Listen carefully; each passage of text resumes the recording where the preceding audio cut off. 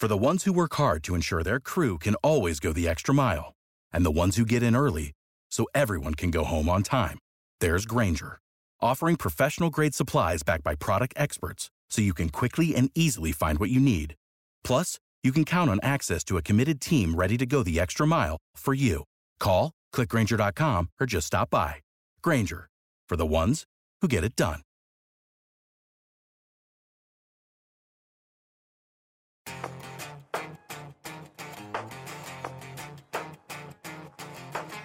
Brendan, this is not your ordinary podcast. Yeah, this is a special edition of a TFL podcast we like to call the TFL Classics podcast, where we talk about some old cars, but we're actually going to talk about a whole line or a whole generation of cars. What am I trying to say here, Tommy? We're going to talk about every generation of this particular car ever made. It's not so much of a secret, Brendan, but we are talking about Corvettes today. Yes. So we are discussing all 8 generations of Corvette, but specifically focusing on the generations we think you're going to care about the most, which is the affordable generation from the 80s and 90s and the 2000s, because these are the cars that we've owned and have experience with and have drag raced and all sorts of cool stuff with. We're talking about car snobs today as well, and this whole love of exotic cars that, well, you probably should just go buy a Corvette. We're also answering some of your questions, talking about Brendan's fleet, and talking about some interesting news of the week. So, Brendan, before we get into the Corvette extravaganza, update me on your classic fleet. What's been going on? Oh my gosh. Well, I've been selling a lot and buying a lot. So I'm down to about 11 cars right now. Down to 11? Yeah, down to, my max was at about 13. But I've been selling down a few.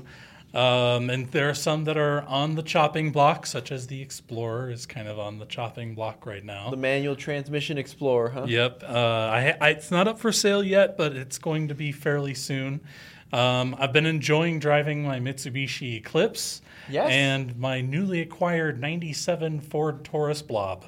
The Blob. The Blob, yeah. It's not a very pretty car, but it has working AC, which is the only car I currently have that has 100% functioning AC. So Brendan bought this really cool late 90s Eclipse, which is filling up my late 90s Need for Speed fantasy, dub edition.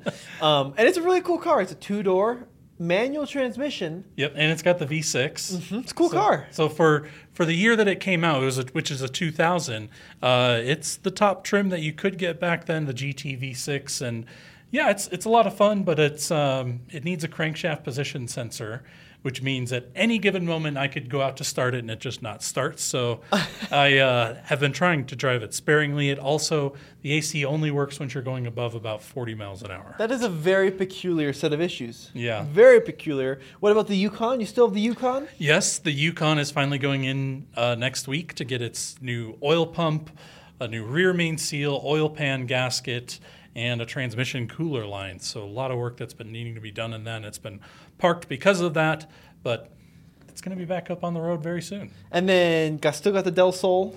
Yes, which recently got keyed. Yes, at the office. Yes. Terrible thing happened. Someone came and actually keyed a bunch of cars, which is a real bummer because they didn't get any of the company cars if that was their goal. First of all, screw you. Second of all, you failed because you got Brendan's poor Del Sol and producer Zach's poor Mazda. And it was just really unfortunate. So we have the security footage and we're working on bringing that person to justice. But what a terrible thing. Yeah, and believe it or not, my insurance. So I actually submitted a claim. I know the paint on it wasn't great if some of you had seen the Del Sol video. But I did submit it to my insurance to get it fixed. And they just immediately said, oh, I think we're going to total it. Your bright green Del Sol? My bright green Del Sol. And I pushed back a little bit on them and I said, do you know that this was a 1-year only color? It's an SI. Yes, I know it's not in the best of shape, but it's worth more than what it would cost to fix the paint. But we'll see. It's going to take a little back and forth with the insurance. We'll see what ends up happening. It still runs good, though. Yeah, it runs great. I fixed it all mechanically. And then you got the town car? Yep. Desperately trying to get the AC fixed in that. So far, I'm about $1,000 into just fixing the AC in it. And I still need to spend some more. So, man, it's been a rabbit hole for sure. Man, so most of your fleet is broken, is what you're saying. Oh, yeah, besides this brand newly acquired Taurus. Yeah, the Blob. The Blob.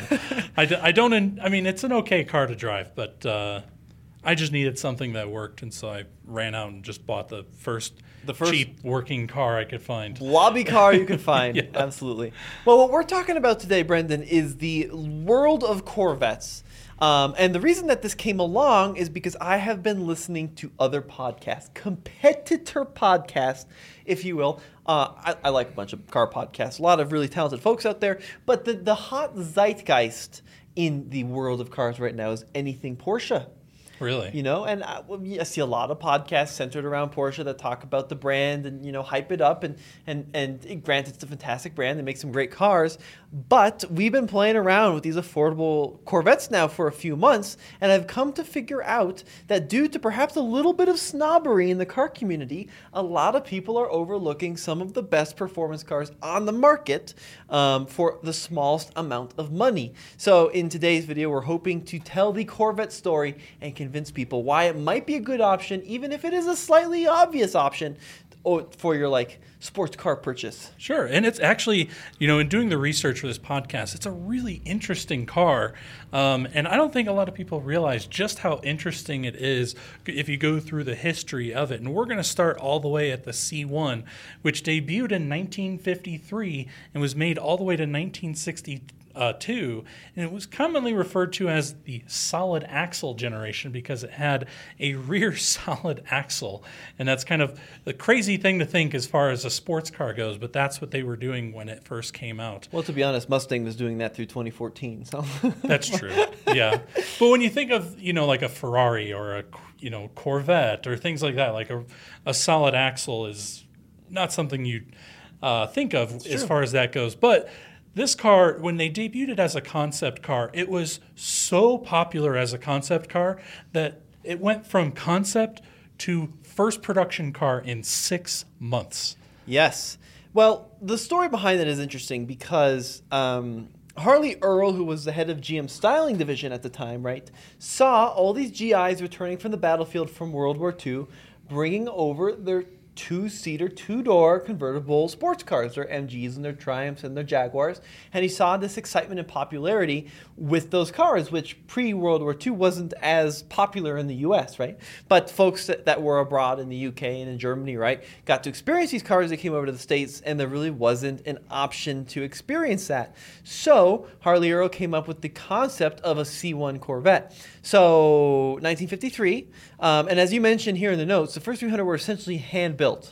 Exactly, yeah, because they came out with this car so fast that the production facility to make them wasn't ready yet when they were making it. So the first year, which was only 300 unit run, they were just hand-built in like a makeshift production facility until the actual production facility was up and running for the 1954 model year. And because of that, reviews were kind of mixed, and sales fell short of expectations because the quality just wasn't there. This wasn't like a mass-produced car. This was, at first, the first 300 that came out were just a hand-built odd car that had random leaks and fitment issues in different areas, but yeah, and it was almost killed because of that. Well, the interesting thing about the Corvette, right, is it's known for its composite material, but even dating back to the early 50s, it launched with the fiberglass reinforced plastic outside body shell. And one of the big issues that GM kind of made a misstep on with the Corvette is they were competing against MGs and Triumphs and the like, but they offered at launch a 6-cylinder engine only, producing 150 horsepower, and a 2-speed power glide automatic only. So they were launching a sports car that to a lot of Americans didn't have a very sporty powertrain, the Blue Flame inline 6 and a 2-speed power glide, 0 to 60 in a whopping 11.5 seconds. So they finally figured out in order to bring the performance needed to the masses, what they had to do was put the V8, the small block V8 in them. So they debuted in 55, the 265 cubic inch engine. Yeah. Well, the one thing I will say that I think they got right from the get-go is the low price. They wanted to make this, not a super expensive car. They wanted, as you had mentioned, the American soldiers to be able to afford to buy this, and it came out with only a $3,500 price tag. And if you convert that to $2023, that's about $40,000, which if there was a $40,000 Corvette today, I think it would just fly off the shelves as the current one is. But yeah, it's just interesting that they made it such an affordable car, and that was their direction from the get-go. But when they, saw their flaw in coming out with the six-cylinder in 1955, they did introduce the 265 cubic inch V8 that pumped power up to a whopping 195 horsepower. Which honestly, if you look at the 1950s, wasn't that bad, especially considering these were small cars. Ultimately, in 56, to change the body, they discontinued the inline six, and then later they bumped up the power in the early C1s. But the interesting thing about C1s, I think that the early ones, especially these ones that had the little grates over the headlights, Sure. are some of the most stunning-looking cars of all time. I think the proportions are great with those teeth in the front, the little bumperettes, the way the rear license plate is covered. Gorgeous cars. And they're really small. If you've ever seen one in person or interacted with one in any ways, I mean, I think you would probably stick out above the windshield, like at 6 feet tall. The other thing too, yeah. I've sat in a C1. Mm-hmm. I haven't driven one, but I sat in one, and the steering wheel is huge, and the seat is very close to the steering wheel. So for someone like me that's got a little bit of a gut, the steering wheel was like almost touching my stomach. Big problem. Yeah, and so you're kind of driving with like T-Rex arms where you got your hands really close to your body. Yes, 100%. It's kind of an interesting driving position. And then they kind of tweaked the design, and the later ones had the quad headlights, which I always thought were kind of ugly. People like the quad headlights, right? But they just looked a little bit like bugs to me. Sure. But the earliest form of the C1, I think, is one of the most beautiful cars of all time, and the way that the fins kind of reach these little Jetfire taillights. Absolutely gorgeous car, and pretty revolutionary at the time, right? Ford responded with the Thunderbird shortly thereafter, which kind of went in a different direction than what Chevrolet did. But the Corvette quickly evolved into more performance, more handling, and more speed. And we really started to see the evolution of speed in the C2 generation of Corvette. Yep, and this came out in 1963 and sold through 1967. And the most valuable ones are that first year, because this originally came with that split rear window. But because of complaints of rear visibility, that was quickly changed in 1964 to just one solid piece of glass rather than two windows back there. But the base engine on these guys was a 327 cubic inch V8 pumping out 250 horsepower and could be had with all the way up to a 427 pumping out 435 horsepower. So this is kind of really when they were coming into their own of what the Corvette was going to become, which is a very powerful American V8 rear-wheel drive sports car. Yeah, right. Independent rear suspension. I think probably, once again, one of the most beautiful designs of all time. That rear split window is a funny story. So people who bought 63s, there was actually a kit you could buy like in a Popular Mechanics magazine that would allow you to convert your split rear window to a solid pane of glass. Oh, man. Because in 65, if you had a 63 with a split rear window, people knew you had an old Corvette, right? So people wanted to make it look newer. Nowadays, the exact opposite's happening, where people will buy like a 64, 65, 66 and convert it to the split window because they're worth so much more. But back in the day, people were like, yeah, this is just an old car. Yeah. But yeah, I mean, huge power available, right? You were talking about, you could have the 327 V8 all the way up to the 427, 435 horsepower. What is this saying here? One was awarded to Bart Starr for being MVP of the first Super Bowl. Yes, I think that's an interesting piece of information. The first ever Super Bowl, which they didn't even call the Super Bowl at the time. They had some sort of weird homologation of names because it was like the AFL, NFL championship or whatever. But Bart Starr, who was the MVP of that game, actually was awarded the Corvette. And that later, that became kind of, just like them saying I'm going to Disneyland, that became just a regular thing where the MVP of the Super Bowl won a Corvette. And then, of course, you had the connection to the moon landings with Neil Armstrong, right? And then, of course, the NASA astronauts who received Corvettes later on. And then another interesting thing you point out here is the handling was really good by American standards. It was, yeah. So that C1 wasn't really known as a handling vehicle, but with this one, over half the weight sits over the rear axle, which was kind of the first time an American front engine car had that kind of weight distribution, and that resulted in it actually being able to go around a turn, unlike most American cars at the time. And the other thing that I kind of like to mention too when talking about the C2 Corvette is Mongoose Motorsports. Okay. They actually built a recreation of the 1963 Corvette Grand Sport race car. Only 5 of those originally were built, but when Mongoose introduced this, I think it's probably one of the best looking kit cars that has ever been made. And you can buy those for like $60,000-$70,000, whereas one of these C2 Corvettes you'd be looking at a lot more. Yeah, 100%. No, fantastic cars. Easily one of the most beautiful. And moving on to C3, right? The Stingray generation of Corvette was launched in C2. C3, we see more evolution. C3's from a design standpoint, have kind of that iconic Coke bottle shape where they rise in the front, dip in the middle, and then rise toward the rear again. And these were produced from 68 through 82. Now, this was a pretty wide variety of cars, so some of the early cars are very desirable, very, very powerful. But by the time we got to 81, 82, emissions had come into play. All sorts of standards had come into play, and these cars really became, cars that look cool but perform very poorly. But tell me a little bit about some of the mechanics and some of the interesting features in this car. Yeah, so this basically, when it first came out, was a continuation of the C2 with a different body. And in doing so, a lot of those engines and transmissions were kind of carried over, at least initially, until emissions started to change things. But some of the interesting things that I think I like about this is this was the first Corvette to offer T-tops. So it was the first time you could get an interesting, like a hard removable splitting top on the roof of your car, and it had hideaway wipers, which had never been done on a Corvette. And then the door handles were flush with the tops of the doors, and which also had never been done on a Corvette before. So, yeah, just a lot of interesting different firsts for GM.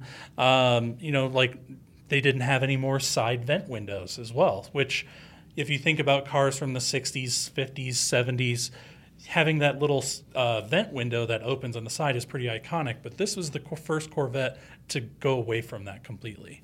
As you mentioned here, I mean, the engine options range from a 305 5-liter, which in California form barely pumped up 180 horsepower toward the end of the range, all the way up to some of like the L71 options, 427 cubic inch V8s making 435 horsepower, 460 pound-feet of torque. Of course, in 62, they changed how they measured power, right? Yeah, because they went from gross power to net power. So if you look at the 1971 versus 72 Corvettes, you're going to notice a huge power drop. Like, for example, the 350 V8 was producing 300 horsepower in 1971, and in 1972, it was producing 200 horsepower. And in all reality, that horsepower didn't actually change, just how they measured it changed. And it went to, going to net is a more accurate number of how to represent the power of the cars. So that just kind of tells you that all along, it was really just producing 200 horsepower for the entry-level V8. Yeah, and then with the emission standard, right, you talk about, some of the really low-powered engines. Yeah, 165 horsepower was the top engine in 1975. That was the most powerful one you can get. Pretty wimpy. Yeah, pretty weak. But, you talk about mid-70s, right? 8 seconds to 60, 7.7 seconds to 60. Still was a quick car back in the day. That's true. Every car in the late 70s was emissions choked, right? Everything had been completely neutered. It was a classic case of Chevrolet, having to downgrade power to meet the emission standards. But so the C1, C2, and C3 make great collector's cars. The prices range from, you can get a C3, late C3 for $15,000 for a good one, all the way up to some special C2s and C1s that could be 6-figure cars, right? Easily. Yeah, I've even seen some of these late C3s, like the 165 horsepower versions, under $10,000.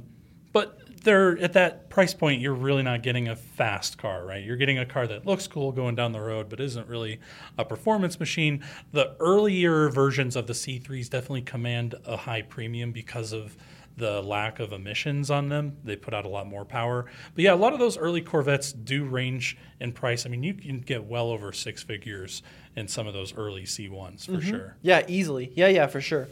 Now, what we want to focus on in this podcast is, I think, the 3 or 4 generations that we're talking about next, which represent really good value for money when it comes to cheap, affordable, fun-to-drive performance. Because C1, C2, C3 make great collector's cars. It's a pretty antiquated experience by modern-day standards, right? Absolutely. You're driving, in a lot of cases, vehicles that, were designed 6-7 decades ago, right? In a different world with thin bias-ply tires, with antiquated braking systems by modern standards. But starting with C4 with the launch in 1984, there was no 83 model year, 1984, we start to see a Corvette that brings a brand into the modern era. Yeah, and this was an all-new chassis. The C3 was based on that C2 platform. Right. So if you bought like a 1982 Corvette, it was based on a car designed in the 1963, which they just, which basically, they started designing in the 50s. Save big money when you start your next project today at Menards. Convert your current recessed lighting with energy-saving LED downlights from Fight Electric. They're bright and install easily in just minutes. They also go from regular lighting to nightlight mode with just a simple flip of a switch. Save big on all Fight lighting products now at Menards. Shop our lighting options today in-store and on Menards.com. Save big money at Menards. So when the Corvette relaunched in 1984, it was a big deal. It was revolutionary for the time, and it was a performance machine compared to what was previously represented with the Corvette. Well, and the funny thing, too, is if you look at the history of the Corvette, specifically the C4 and C5, there are many times in the Corvette history, even transition to C6 and C7, where GM management was trying to cancel the program.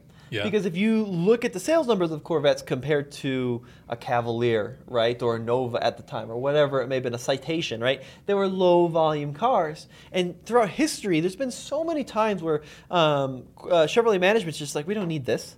This is a niche car that doesn't speak to the bottom line as much as some of the other products do, like the C or K Series truck, the Silverados, that kind of thing. But the C4 was, like, as you mentioned, a huge departure. It was a completely different car than the Zora Duntov designed C3, and it brought in, for the first time, modern computer-aided design, brought in modern suspension, modern brakes. These are cars that even today, as we've proven with Case's car, which we've drag raced many, many times, as 88 Corvette, perform super well. It does, yeah. And it was also, again, a lot of firsts for the Corvette. I mean, this was the first Corvette to have an all-glass hatchback. It was also the first Corvette to have an electronic dashboard with a digital liquid crystal display instrument cluster. We're talking 1984, and this is really high-tech stuff. And then this was also the first Corvette not to use body-on-frame construction. Now, it's an interesting thing with Corvettes, right? Because a lot of if you look at C4, they use plastic bumpers versus fiberglass bumpers on the early ones.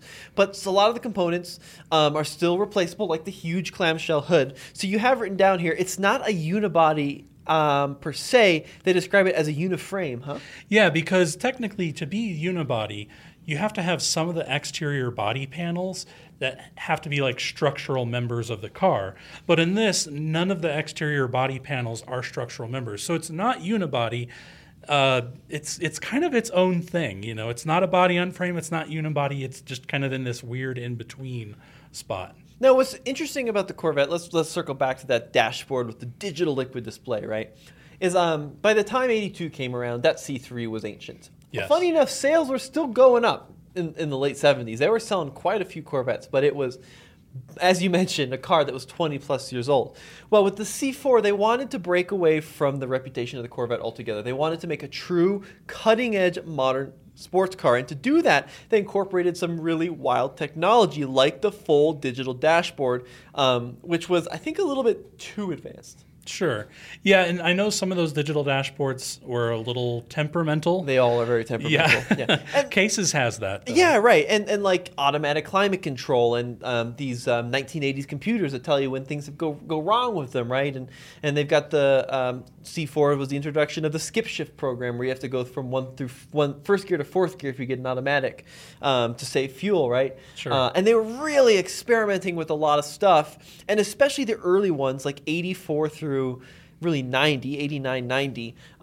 People, the Corvette buyer didn't like that very much because it was typically an older demographic that was used to traditional needles and dials and old school technology. And here you had this crazy computer on wheels that was just blowing their minds. So starting in 89, 90, they switched to a more conventional interior. And then, of course, going into the 90s, the cars got a little bit smoothed out. But, I mean, the C4 was the first Corvette that was designed from the get-go as having targa top and having a convertible. Yeah. So it was designed to be really rigid, even without a roof. Well, what's interesting, though, is because they decided to go with that targa top, there was no structural member tying the windshield frame to the halo as there was on the C3. And this required them to put an extremely tall side rail on the frame to maintain chassis rigidity. And as a result, it made like these door sills really deep, and it made the car a lot harder to get into and out of, again, kind of alienating that older clientele that usually bought the Corvettes. And that's what I noticed. I mean, I rode in Case's Corvette today, and it's the first thing I noticed is sliding in and out of that seat was a bit of a challenge. Yeah, and it really is very difficult to get in and out of a C4 Corvette because the sill is huge, right? And they also had some other kind of funky, kind of funky design elements, like the handbrake is on the left. But because the sill is already so huge, you lift up the handbrake to turn it on, then you push it down into like an off position to get out, and then you pull it back up again to disengage it. So really weird handbrake activation. And the other thing about especially the early C4 Corvettes is they had a lot of technology, but they kind of struggled figuring out how to integrate it. Because, I mean, if you consider 84, right, this was a vehicle that was designed probably starting in the late 70s.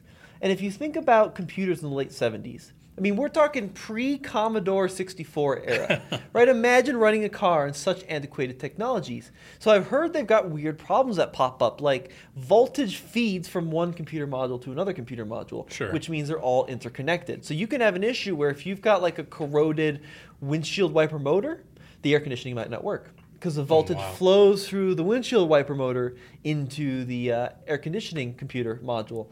So really kind of weird stuff like that. Well, I know the Crossfire ignition system is also known to be very problematic in some of the early ones. I think especially like the first 2 years. Yeah. 84 and 85, those are pretty problematic. So I think Crossfire was like you said, I think it was 84 only. Was it 84? I think it was, okay. The internal code was like L83 on that engine, 5.7 V8. And the best way I've heard Crossfire described is it's the best part of fuel injection and the best part of a carburetor taken out and thrown away. So you got the worst of all worlds, highly complicated, antiquated sensors and computers that operated that. Just a disaster. Well, and I'm curious to know what you think of the manual transmission that was offered through 88, the Doug Nash 4.3 transmission, where it's a 4-speed manual coupled to an automatic overdrive on the top 3 gears. Now, Case has this in his Corvette, and I think it's really interesting. I don't know that I've seen that in other manual transmissions. I'm sure there's one out there. Maybe you guys can let us know in the comments below. But it's kind of interesting to have a manual with a push-button overdrive. It is super weird. Yeah, I mean it's a really confusing system. How Jalopnik describes it is a Borg Warner T10 4-speed with an overdrive bolted to the ass end, but you have 3 overdrive positions. So you go first gear, second gear, then once you're cruising in second gear, you can push a button on the top of the shifter and it shifts into like a 2.5 gear. So the revs decay and then you can cruise around with second overdrive. Then if you go into third, it's actually shorter than second overdrive. So third is now a separate gear with its own overdrive. So you can do 3 overdrive. Once again, the revs decay. And then you click that off. Fourth gear, cruise around to fourth gear, push the button, fourth gear overdrive, which is the only one that really makes sense. Because most people aren't cruising along the road at 40 miles an hour in third gear thinking, I'm not going to go to fourth. I'm going to engage third gear overdrive. Right. It's You know? such a weird transition. Well, if you think about it, it's like a 7-speed manual. Sort in of, a way. but the ratios Yeah. don't line up properly. That's Because to shift it right, you go first gear, second gear, third gear, second gear overdrive, third gear overdrive, fourth gear overdrive, and no one would ever do that, right? Yeah. But what's crazy is it's like an interesting combination of an automatic and a manual, because when you're driving along in fourth gear and you select overdrive, like on some cars it's not very dramatic, the revs decay a little bit, but in this it feels like it's engaging another gear. So you'd be going, I mean, it's really a weird thing. Yeah, it is. And actually, today was the first time I really got to notice that transmission with Case driving, and I was riding in the passenger seat. And I really noticed he was genuinely using it the way that you described. really? Like, even in third gear, he would go overdrive, and then he would turn off overdrive, go down to fourth, and then re-engage the overdrive.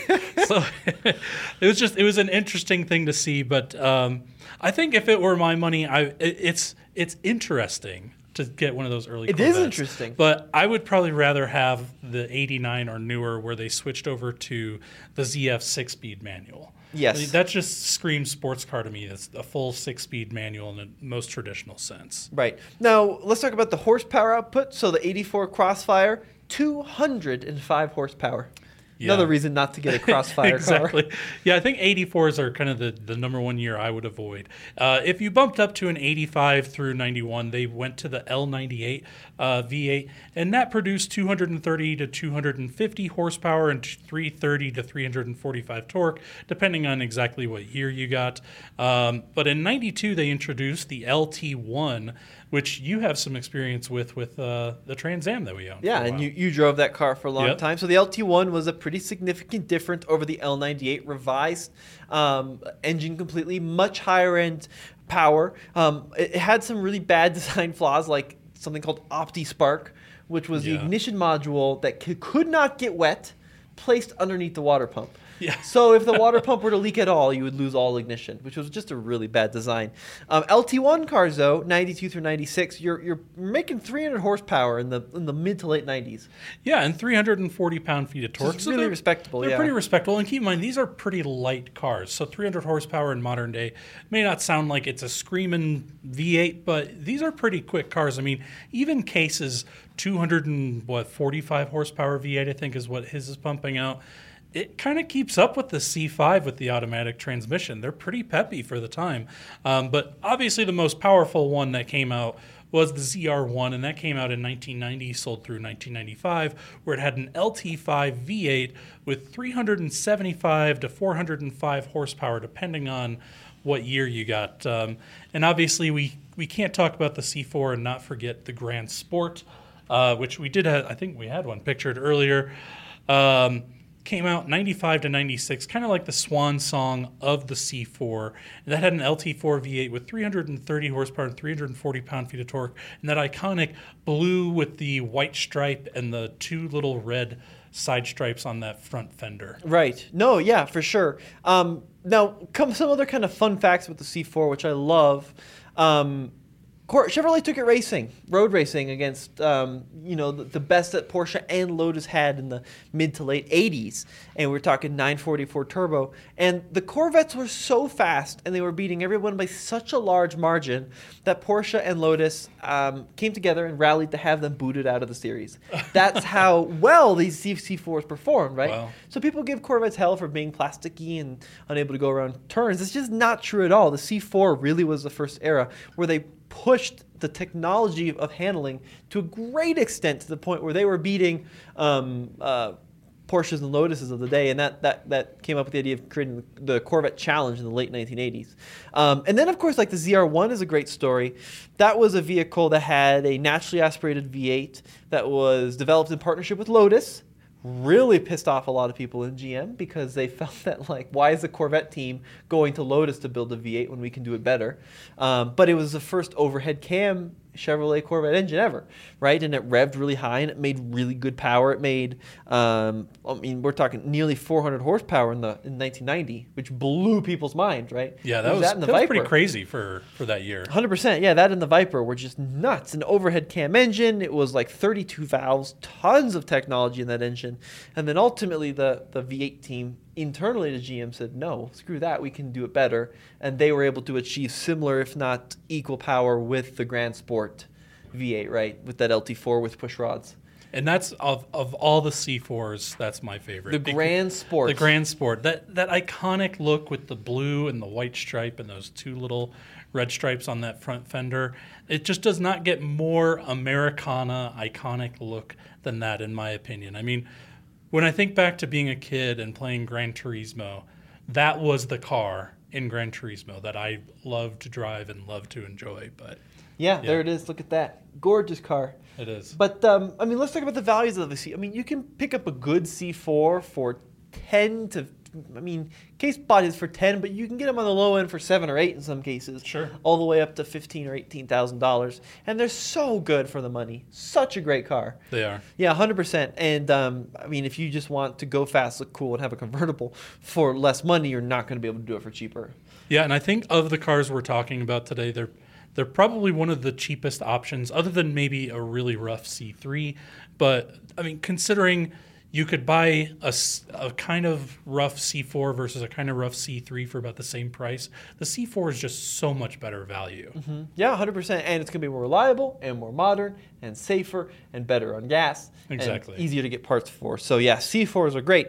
Now, if you want a little bit more performance with, you know, airbags, and they all had OBD2 and they all had modernish technology, the C5 generation debuted for the 1997 model year, and it looked sort of similar with the pop-up headlights. You wrote on here, the last car ever made with pop-up headlights. Yeah, I didn't know that. So this was made through 2004, and since they went with those pop-up headlights for all the years of the C5, this was actually the last car ever to roll off a production line with pop-up headlights, which, I mean, that's got to be a cool enough statistic just in its own to say that I own the last car ever with pop-up headlights. But, you know, this was originally intended to debut in 1993 to celebrate the Corvette's 40th anniversary. But if a lot of people don't remember, back in the early 90s, GM was going through some rough times. Mm-hmm. And the eventual launch of this car was kind of delayed, and that's why the C4 kind of carried on a little bit longer than they probably would have liked. But when they did finally debut this in 1997, it was, again, a really revolutionary car. So the placement of the transmission allowed this to have a perfect 50-50 weight distribution, which was a first for the Corvette, and made it like the best handling Corvette they had ever made. Right, and that was actually the reason the car had pop-up headlights, is because it was intended to debut 4 years earlier, where pop-ups were still relatively commonplace. By the time that thing was out in 97, people were like, wow, pop-up headlights in 97? But that was like, you know, it was intended. Yeah. And that's another example of where Chevrolet management was about to cancel the Corvette, and the C5 story is interesting because it was so much push and pull between the engineers and the management to try to get them to allow to do that. But yeah, like you talked about, transmission moved to the rear for 50-50 weight distribution, and that LS1 was such a big deal, right? The debut of the LS engine, so an all-new generation of small block V8 that was not seen before, and then, of course, became the LS that we know today, LS2, LS3, right? That the evolution of the LS engine. But, yeah, I mean, the C5 actually had some really innovative features as well, like to keep weight down even further, to increase strength. So they listened, and people were frustrated with not being able to get out of their C4. So they're like, okay, we're going to get rid of the sill, we're going to put some of the structural rigidity down the center tube, and then we're going to use some advanced materials to increase rigidity and decrease weight. So the floors, for example, are a balsa wood composite sandwich. Wow. So there's like a layer of plastic, then a thick layer of legitimately balsa wood, super, super lightweight, and then another layer of plastic. But they found that was an advanced material that really helped with the car.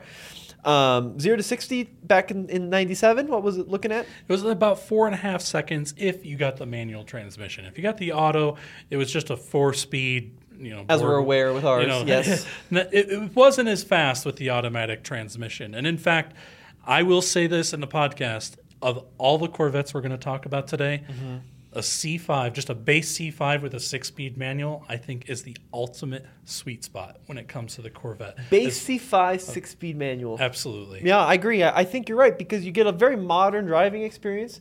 You get the reliability of the LS, but you get the affordability of a 23-year-old Chevrolet. Absolutely. Or 26-year-old Chevrolet. Yeah. Convertible came out in 98. There was a convertible in the C4 as well. Launched as the fastback coupe only. They tried to do something really interesting in '99, which is the fixed roof coupe. Yeah, I think that was kind of an interesting decision that they not only had this kind of hatchback Corvette, which was traditional to the Corvette, but then they decided to do a fixed roof coupe where the roof it wasn't a Targa, it wasn't a T-top, it was just completely fixed, kind of like a notchback design. And for whatever reason, they decided that they needed two different types of coupes as well as the convertible to sell alongside each other. The interesting story with the fixed roof coupe is that was supposed to be an engineering play. So the idea with the fixed roof coupe is that they would sell it at a lower price than the standard coupe because you couldn't remove the top. And in fact, the initial development for the FRC, as people call it, was going to have manual windows, manual seats, no heads-up display. It was going to be the stripped-down, rigid, affordable driver's car. Interesting. But then Corvette management, of course, GM management got involved and said, you can't sell a Corvette with roll-up windows. And then it ended up just being a slightly more affordable, slightly lighter weight version of the standard coupe. So it was supposed to be the stripped-down, track car for the road, which was great. But ultimately, that fixed roof coupe did see its time in the sun with the Z06, right? Yeah, and that came out in 2001. It was kind of considered the successor to the ZR1 of the C4 generation. And so this used a tuned version of that LS1 called the LS6. And they initially only bumped power up to 385, but the following year, they actually went all the way up to 405 horsepower, resulting in a 0 to 60 time for the first time ever below 4 seconds at 3.9 for a Z06. Which is amazing for 2000, right? 2001. Yeah, that is awesome. Fixed roof coupe, it improved suspension, improved interior, right, to help with holding you in place in the track, better cooling.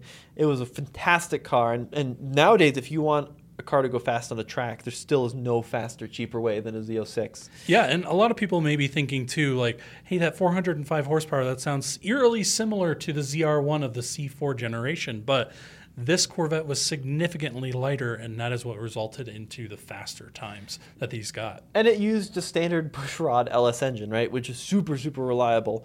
But some other innovations, right, talked about the convertible, 1998.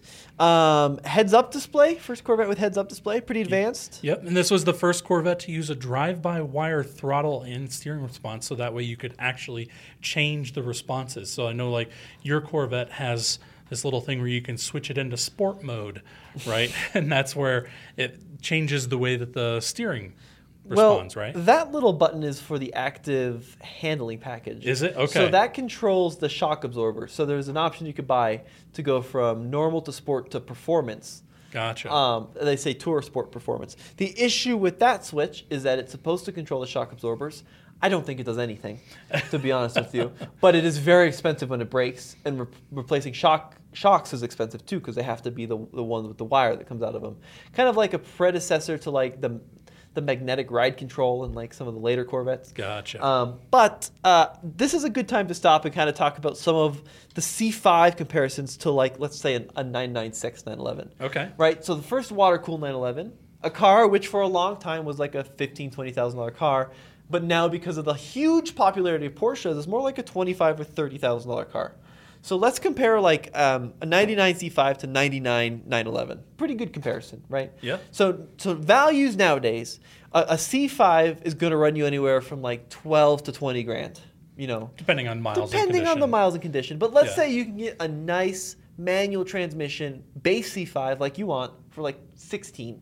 Sure. Right, which is pretty realistic. Yeah. In comparison, a nice manual transmission 911, even if it's a Carrera 2 of the same era, same miles, let's say 40,000 miles, is going to run you 25 or 30 grand. So about a $10,000 premium For the Porsche. over the Corvette. And is it really that much better of a car for an extra 10 grand? Well, it's 100 pounds lighter, so Okay. 3,200 pounds versus 3,100. Not that much lighter. It has 50 less horsepower, 345 versus 296. And the thing that people forget about the C5 and the C4 generation is that they handle so well. I mean, Yeah. the car's got almost 300 width tires on the rear, and it's got the fully independent suspension. It's, of course, that lightweight composite material, so the car really handles the road well. So everyone that's like, oh, well, the 911 is going to handle it. When you get to 200 road course, I think you'd find out probably not by much. Now, the C5 interior, pretty plastic. Yep. Some of those 996 interiors not much better, to be honest. They're with you. pretty plasticky too. They're pretty plastic. Well, and here's too. some of the benefits that I like to the C5 too. I would say, at least of all the Corvettes that I've ridden in, and I've ridden in all but the first two and the last generation, it's by far the most comfortable. So if you wanted to take it on a long drive, this one's going to provide you the most soft, cushy seat for a long drive, and it's way more comfortable than a Porsche. And not only that, but it feels special when you're in it. It feels low, it feels wide, it feels like it can hug a corner really well. Whereas Porsches, they are a cool car, and yes, they feel special in their own right, but I would say they don't feel quite as special to drive as a Corvette. Interesting. Yeah. Very interesting. Be a hot take there from Brendan.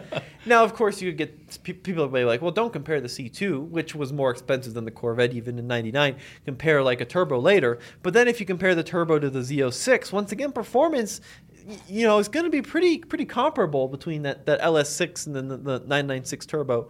And once again, you can get a nice Z06 now for 20, 25. Yeah. And a 996 turbo is going to be 40, right? 45 at the very minimum. So you get so much car with the Corvette. And like I said, the Corvette purists or the Porsche purists hate to hear it, but they are fantastic value out there. So C5 is a good generation. And two other points I'd like to make too is reliability and cost of ownership are going to be way, way lower on the C5 over the course of time.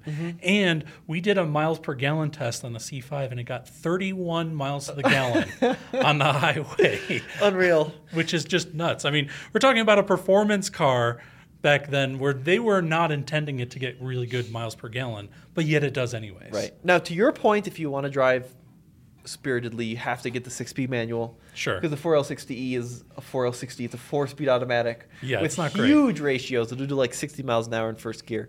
But regardless, they're both comfortable. They're both going to be pretty impressive on the top RPM range, and they both handle really well. So C5, favorite generation so far? That's my favorite. Okay. If I were to go out and buy a Corvette right now for the money, that's the best. All right, so we are now on another day because Tommy was so enamored talking about the C5 that, well, he just had to go out and drive his own personal C5 that he just recently purchased. So we had to break for the rest of the day. Yeah, that's right. Exactly. No, we had stuff going on, but you do bring up a good point. So the company bought the C5 for $14,000, and then I bought it off the company for $14,000, and then immediately put $2,000 into it. So now it's a $16,199 C5. That's still not bad, though. Still not bad. It is an automatic, so that's its one downfall, but it's in fantastic shape. It's got like, 40-something thousand miles on it? 43,000, and now it stops properly. That's so good. It's good, yeah. And Brendan is a magician when it comes to selling cars. So I had Brendan sell my Mini GP, which was a challenge, but you found the one guy in Colorado that really wanted a Mini GP. Yeah, it was a kid going to college here in Boulder, and he had a entry-level Mini and wanted to get the top-tier Mini of that year. So yeah, and then, Brendan's just a machine when it comes to selling cars. If you're watching the Cheap Jeep series, we already bought, upgraded, and sold the Black Liberty. Yep. And that was after the power top had failed. That's right. Brendan sold the red SL that we did that had been sitting for a long time. So, man, if you need a car sold, what's your number one tip for selling a car on Facebook? Pictures. Pictures. Good, clean pictures. Clean your car. Clean your car. And take pictures of all of the outside and all of the inside. People want to see everything before they're going to make the trip to come and purchase your vehicle. And they don't want to buy a vehicle with your dirt and grime and filth in it. That's your number one tip. Yeah, that's it. I can't tell you the amount of times I've literally bought a car off of Facebook, cleaned it, took good pictures, and sold it and made a profit. Without doing anything to the car. Without doing anything to the car. Wow. Yeah. Really? It makes such a big difference. And so few people realize it. And Brendan also is a fantastic detailer guy. Yeah, I do. Yeah, for cars that are particularly dirty and stinky, I have a special detailer that I bring out that does the whole ozone thing to get the smell out and shampoos everything to make sure it's nice and clean. So Brendan, this is an interesting mini conversation. So Brendan's detail guy is a couple $100 to detail the car. It's like $250, $300, depending on what he's doing, which initially sounds like a lot, but when you look into the world of detailing, that is pennies, right? Some detailers, and I just learned this recently, are charging like thousands of dollars. Oh, yeah. You know, for full paint correction, and that's before you talk about PPF. Just like paint correction, interior detail can be a couple $1,000s if you want it perfect. Yeah, he came in, I think, ceramic coated your guys' Tesla for what, like $225, $250? Right. Something like that. If you were to go get a ceramic coat job at a lot of these other shops, you could be literally paying $1,000. Right, which is to nuts get that to done. me. I mean, Yeah. I understand that people want their paint perfect, right? But if you're spending a couple $1,000s on paint, I feel like you're missing the point. You know, I mean, you'd feel bad driving that car if you spent a couple thousand on paint, because you know you're just gonna have to do it again. Just get the paint looking good. Try to get some swirl marks out, right? Yeah. Which your guy's great at. He does a nice buff. That's the most I would do to paint, a few $100. Sure. Yeah, and that amount of money, you know, a dirty enough car or a car that needs the help on the paint, it is well worth spending a couple $100 to get a professional out that really knows what they're doing and doing it right. I mean, some guys have been doing it so long that they feel that, you know, they're booked so far out that they need to raise their prices and keep raising. The guy that I have, he just enjoys doing it. And he's really good. Yeah, and he's really good at it. And the difference between a $300 paint correction and a $3,000 paint correction is not a difference, in my opinion, of $2,700. Yeah, I haven't seen it. No, I honestly, to the naked eye, it's really hard to tell. So, what's your guy's name? We'll give him a free shout out. Do you want to not? You forgot his name, Brendan? Kent. Kent is his name. Yes. I think is it something detailing? Yes. Clear detailing? Quick mobile detailing. Oh, sorry, my Kent. God. This is embarrassing. terrible. Well, we'll font it in the description, but Kent is awesome. Yes. Gosh, you put me on the spot there. I couldn't remember. But yeah, his name is Kent. He does a great job. I haven't had him out in a few weeks because I haven't bought a particularly dirty car in quite a while. What happened to that Passat that you bought back? So you sold it, then it showed up at the auction, you bought it back. What's the state of the Passat? So I fixed the window on it. The W8, yep. On the W8, but that's all I've done to it so far. I actually had it at my mechanic. I was going to do a bunch of things to it, and I had to pull it out of my mechanics because the transmission grenaded itself on my Baja Bug. Oh, no. And so that took priority to get fixed? up there. No. Oh, no. Yeah, we're going to have to pull the transmission. I found a guy that's down a little bit south of here that's going to rebuild it for $1,000. That's a good deal. Yeah. Yeah, good deal. So did it what happened to the trans? Like it completely blew up? So I was on the highway and I put it into neutral because I was getting ready to exit the highway. And I just heard this loud crunching, grinding noise. I'm like, oh, that doesn't sound good. And so I kind of coasted to about, 20 miles an hour and tried to put it in like second gear. Nothing. It was like completely blocked. It wouldn't go into second gear at all. So thankfully, I had enough momentum where I coasted it into a gas station, came to a stop, and I tried to like put it in any gear, and it wouldn't go into any gear at all. You had 4 neutrals. Yeah. Well, you wouldn't even move, huh? It wouldn't even move. It was just in neutral, and it felt like every gear was blocked off. Oh, completely. jeez. Yeah. Oh, man. So. Well, my bug is in no better condition right now, so we have equal non-drivable bugs right now. These old bugs, they're kind of like onions. You fix one thing, and it just reveals another problem more that crap you need to pops fix. up. Yeah, Yes. exactly. Well, let's keep going with our Corvette discussion. Next generation we need to talk about is the 05 through 13 Corvette, the C6 generation. Yeah. You said first Corvette with exposed headlights. I would argue the first gen had exposed headlights. Oh, that's true. Well, I guess it's the first that had exposed headlights since the first Since gen. the C2. Yeah, since the 50s, basically. Yep, right. But yeah, the C6 came out in 2005 and was sold through 2013. It was actually 5 inches shorter and 1 inch narrower than the C5, which I think is interesting, actually.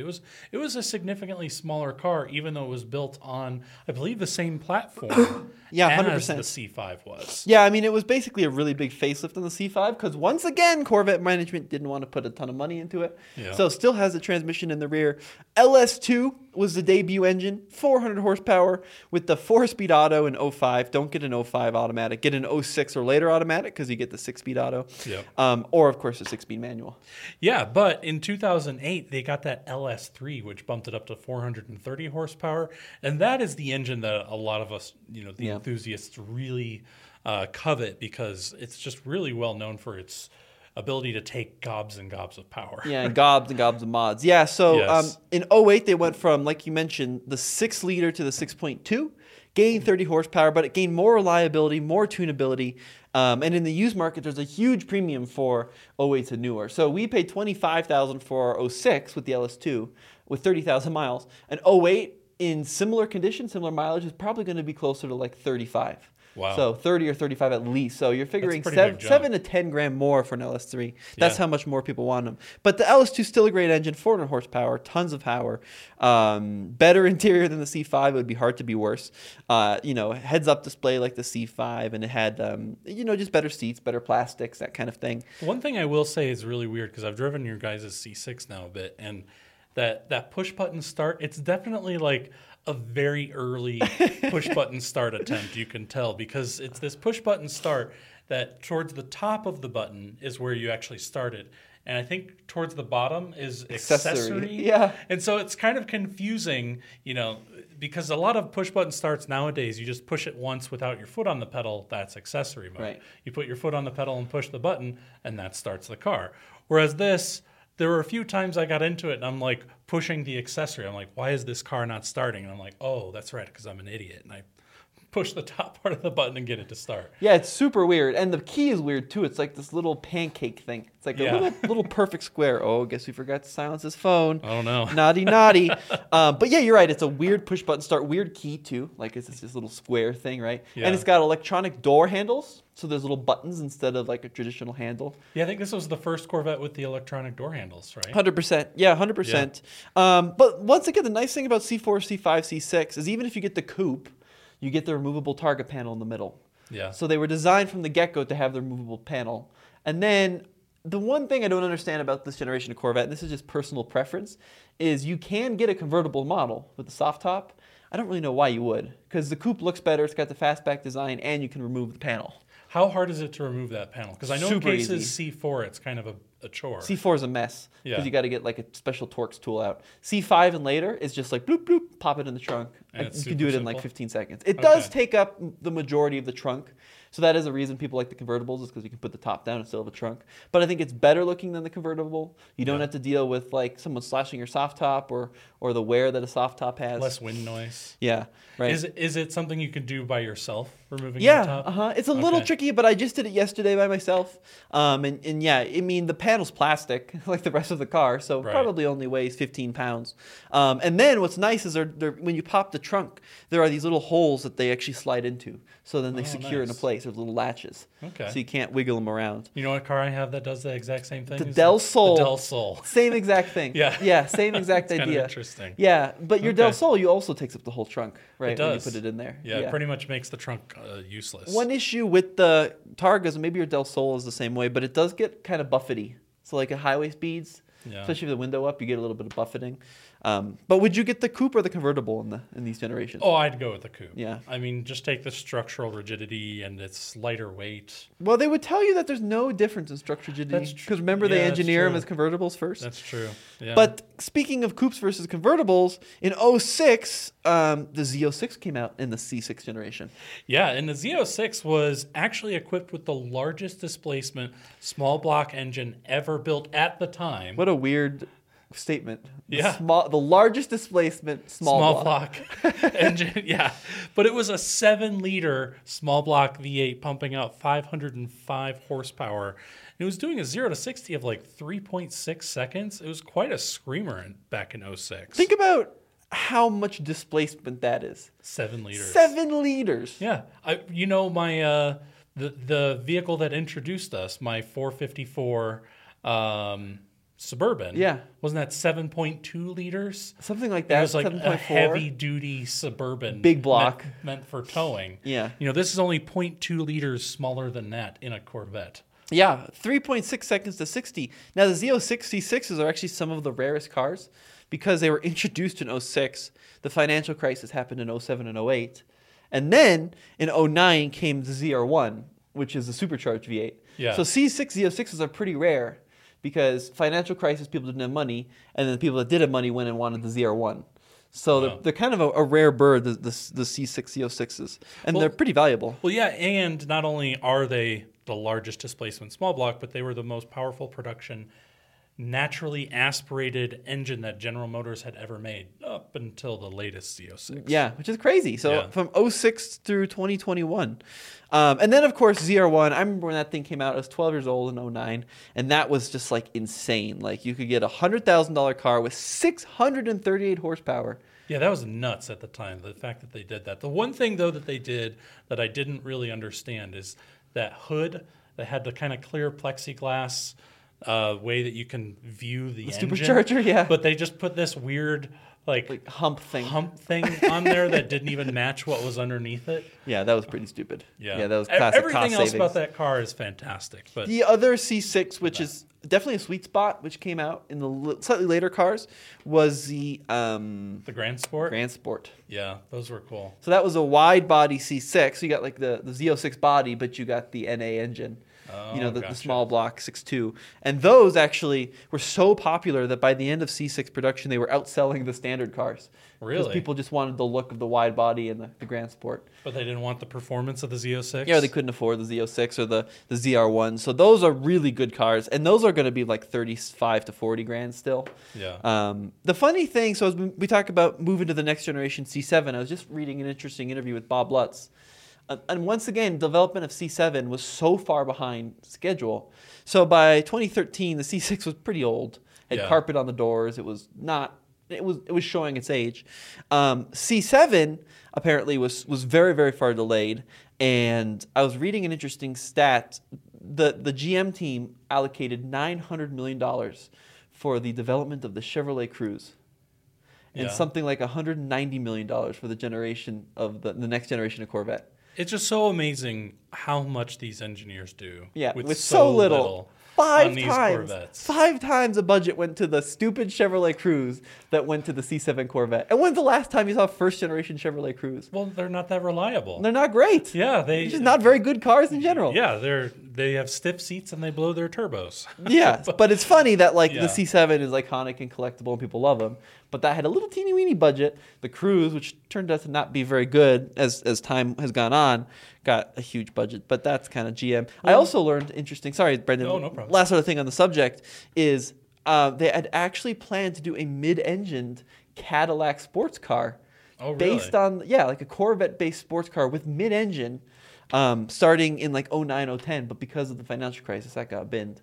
Well, before they came out with the C7, weren't they considering the idea of going mid-engine at that time? 100%. anyways, Yeah, so on it's the Corvette. similar kind of idea, and then they just didn't have the budget for it. Similar thing we should talk about too, related to the C6 Corvette. Do you remember the Cadillac? What was that thing called? XLR. XLR. Yeah, it had the power retracting hardtop on Yes. it. Yeah, I know.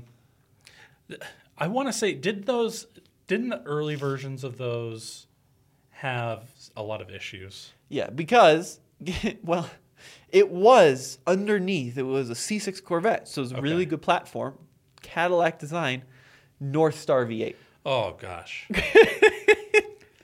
The legendary North Star. The North Star just ruins everything. Everything it touches, the North Yeah, Star ruins. Oh, gosh. And then the XLR-V used a supercharged North Star V8. Oh, man.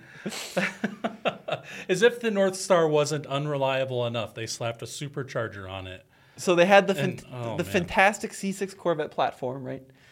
Good styling. I think they looked really cool. Yeah. And then they stuck the stupid head gasket blowing, water pump failing North Star into the. Why couldn't they have just, They should have your just left the General Motors, engine. they just leave the engine in there. It's already in there from the Corvette. Just do your typical GM thing and change the body styling a little bit. Throw a Cadillac emblem on it and put the hard top on it and push it out the door. And it was expensive and it was kind of a mess. But yeah, they sold a peak of 3,730 North Stars in 05, which is not many. 15,000 total. Compare that to Corvette numbers and it's... Maybe if they hadn't put the North Star in that thing, it would still be around. Like there'd be another generation of the XLR. I didn't know they did an XLR-V. That's news to me. I thought they were really? only the standard North Star, but I guess they did a supercharged North Star, which is the same engine in a car I had no idea was produced ever, the STSV. Oh, yeah. Yeah. And that car made, with the supercharged V8, 443 horsepower. So less, well, let's see. STSV, 443 in 09. Meanwhile, 09 Corvette, 430. So you got 13 more horsepower in the North Star XLR-V. and none of the reliability. There's like no point to that whatsoever. No point. That's funny. Oh, what were they thinking? So zooming on to the next generation, the last relatively affordable. These are coming down in price now quite a bit, but the C7 from 2014 to 2019. Yeah, I actually really like these. The main reason why I really like these is because they decided to carry over the manual transmission and then step up the game a little bit by offering it with a 7-speed manual transmission. That was weird, wasn't it? Yeah, I think it was really interesting. I don't know how useful having a 7-speed manual really is, but this car and the Bronco are the only two cars I know of that did 7-speed manuals, unless there's others that I'm missing out 911, Porsche 911 has a Really? 7-speed right now. I didn't know they were doing that. Yeah, they're doing Okay. that. Yeah, I mean, great car. Once again, more of an evolution of the C6, but 460 horsepower out of that 6.2-liter V8. Z06 came out in 2015 with a supercharged engine, 650 horsepower. Kind of a low spot in the Corvette history, though, because that car came out, and if you recall, they were overheating badly on tracks. So it was like the were track they? car that was overheating. So the Z06 was kind of a slightly dark spot in C7, and then the ZR1 came out with almost 800 horsepower. Well, and this time the ZR1 was only a 1-year model. I didn't know that. Yeah, so on the C6, they made it from 2009 through 2013, whereas on the C7, it was just kind of the swan song of the C7. I think that ZR1, that 2019 ZR1, will probably go down to be one of the most collectible I bet you're right. Corvettes out there. They also had that insane wing on the back, right? And just the bizarre scoops in the front. One of the most interesting designs. Well, and the thing that I think is interesting about it, so it used a 6.2-liter V8, but it had a 2.6-liter Eaton supercharger. Jesus. So combined, you're talking about something that's, if you can combine the engine and the supercharger on there, you're talking 8.8 liters of motor pumping out power to the rear wheels. Which is amazing, yeah. Yeah. And then, of course, lastly, brings us to last thing about the C7. First Corvette, I think, that got a really nice interior, right? Yeah. The interiors were much nicer in the C7 than the C6 or older Corvettes. Made them a lot more premium. Still kept an affordable price.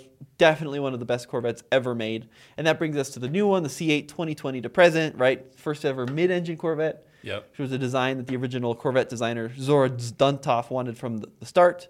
You put GM's first production mid-engine sports car since the Pontiac Fiero. Yeah. Way to bring the Fiero into the conversation, Brendan. Because, it harkens back to those days. And I'm going to say something that may be controversial, and you may disagree with it, but I am not a fan of the C8 whatsoever. I like the C7 more. I agree, actually. Yeah, Yeah. I think the design is cleaner on the C7. I love the exhaust sound on the C7. And the C8, the design is a little fussy for me. Like, Yeah. it's just a lot of angles going on. I think the C7 is just a cleaner looking design. Well, not only that, but they dropped the option of a manual transmission for the C8, which I think was a big mistake. I mean, the Corvette is supposed to be the everyman supercar, right? The car that you can buy for surprisingly cheap that gives you supercar-like performance. And yes, I get it that, Ferrari has gone away from the manual transmission, but I feel like the everyman supercar should have that option of the manual transmission. So, Brendan, of all the generations that we've talked about, which one is the sweet spot? Which one is your favorite? Are you still sticking with the C5 as a sweet spot? Yeah, I think for the money, I would go with the C5. I mean, just the fact that you get the comfort, the reliability, and all the performance for a really low price. I mean, it's not much more than a C4 Corvette, but it's still 10 grand cheaper than a C6 Corvette regularly. And I do like the C6, but it's not fast enough to justify the extra 10 grand to me. Now, for me, I agree completely. I think 15 to 20 grand, get yourself a good base C5. Yeah. Don't bother with the Z06 unless you're tracking it, and then definitely get the Z06. Sure. But if you want, a little bit more of a modern experience, but still for pennies on the dollar compared to what you'd get from Europe, I mean, the C7, right? You can get a good C7 now for 40 grand, 460 horsepower. Still feels like a modern car. Still has a fantastically modern transmission, right, and a good interior. So those two are my favorite in the lineup, I think, right now. The only reason I would say more C5 than C7 is I have driven a C7, and it was surprisingly uncomfortable. The seats are like it, huh? rock hard. It felt really tight on the inside. Mr. 90s GM guy over here. Yeah, I like a good comfy seat, man. I mean, you should be comfortable in the car that you're driving. Yeah, no, I'll give you that. You're right about that. Well, folks, we'd love to hear your feedback. This was a fun podcast. We'll try to do some more of these classics podcasts. Maybe once a month we'll be able to do a cool topic. If you have any other fun topics, send us a note on Patreon. Maybe a Nissan Hardbody? Oh, yeah, Nissan Hardbody is the best generation Corvette. Yeah. Thank you, Brendan, for remembering that. We gotta mention the Hardbody every podcast. Send us a note at Patreon, TFOcar, on Patreon, or send us an email, info@tfocar.com. But Brendan, thank you for your help. Great work with this list, buddy. Yeah, well, it's been fun. I really enjoy these podcasts, and hopefully we get a lot of you guys watching. And hey, if you're a sponsor out there and want to sponsor our podcast, we will certainly take that. We will take your sponsorship quite kindly. Thanks, guys, for watching. Take care. Without the ones like you, who work tirelessly to keep things running, everything would suddenly stop. Hospitals, factories, schools, and power plants, they all depend on you. No matter the weather, emergency, or time of day, you're the ones who get it done. At Grainger, we're here for you with professional-grade industrial supplies. Count on real-time product availability and fast delivery. Call, click Grainger.com, or just stop by. Grainger, for the ones who get it done.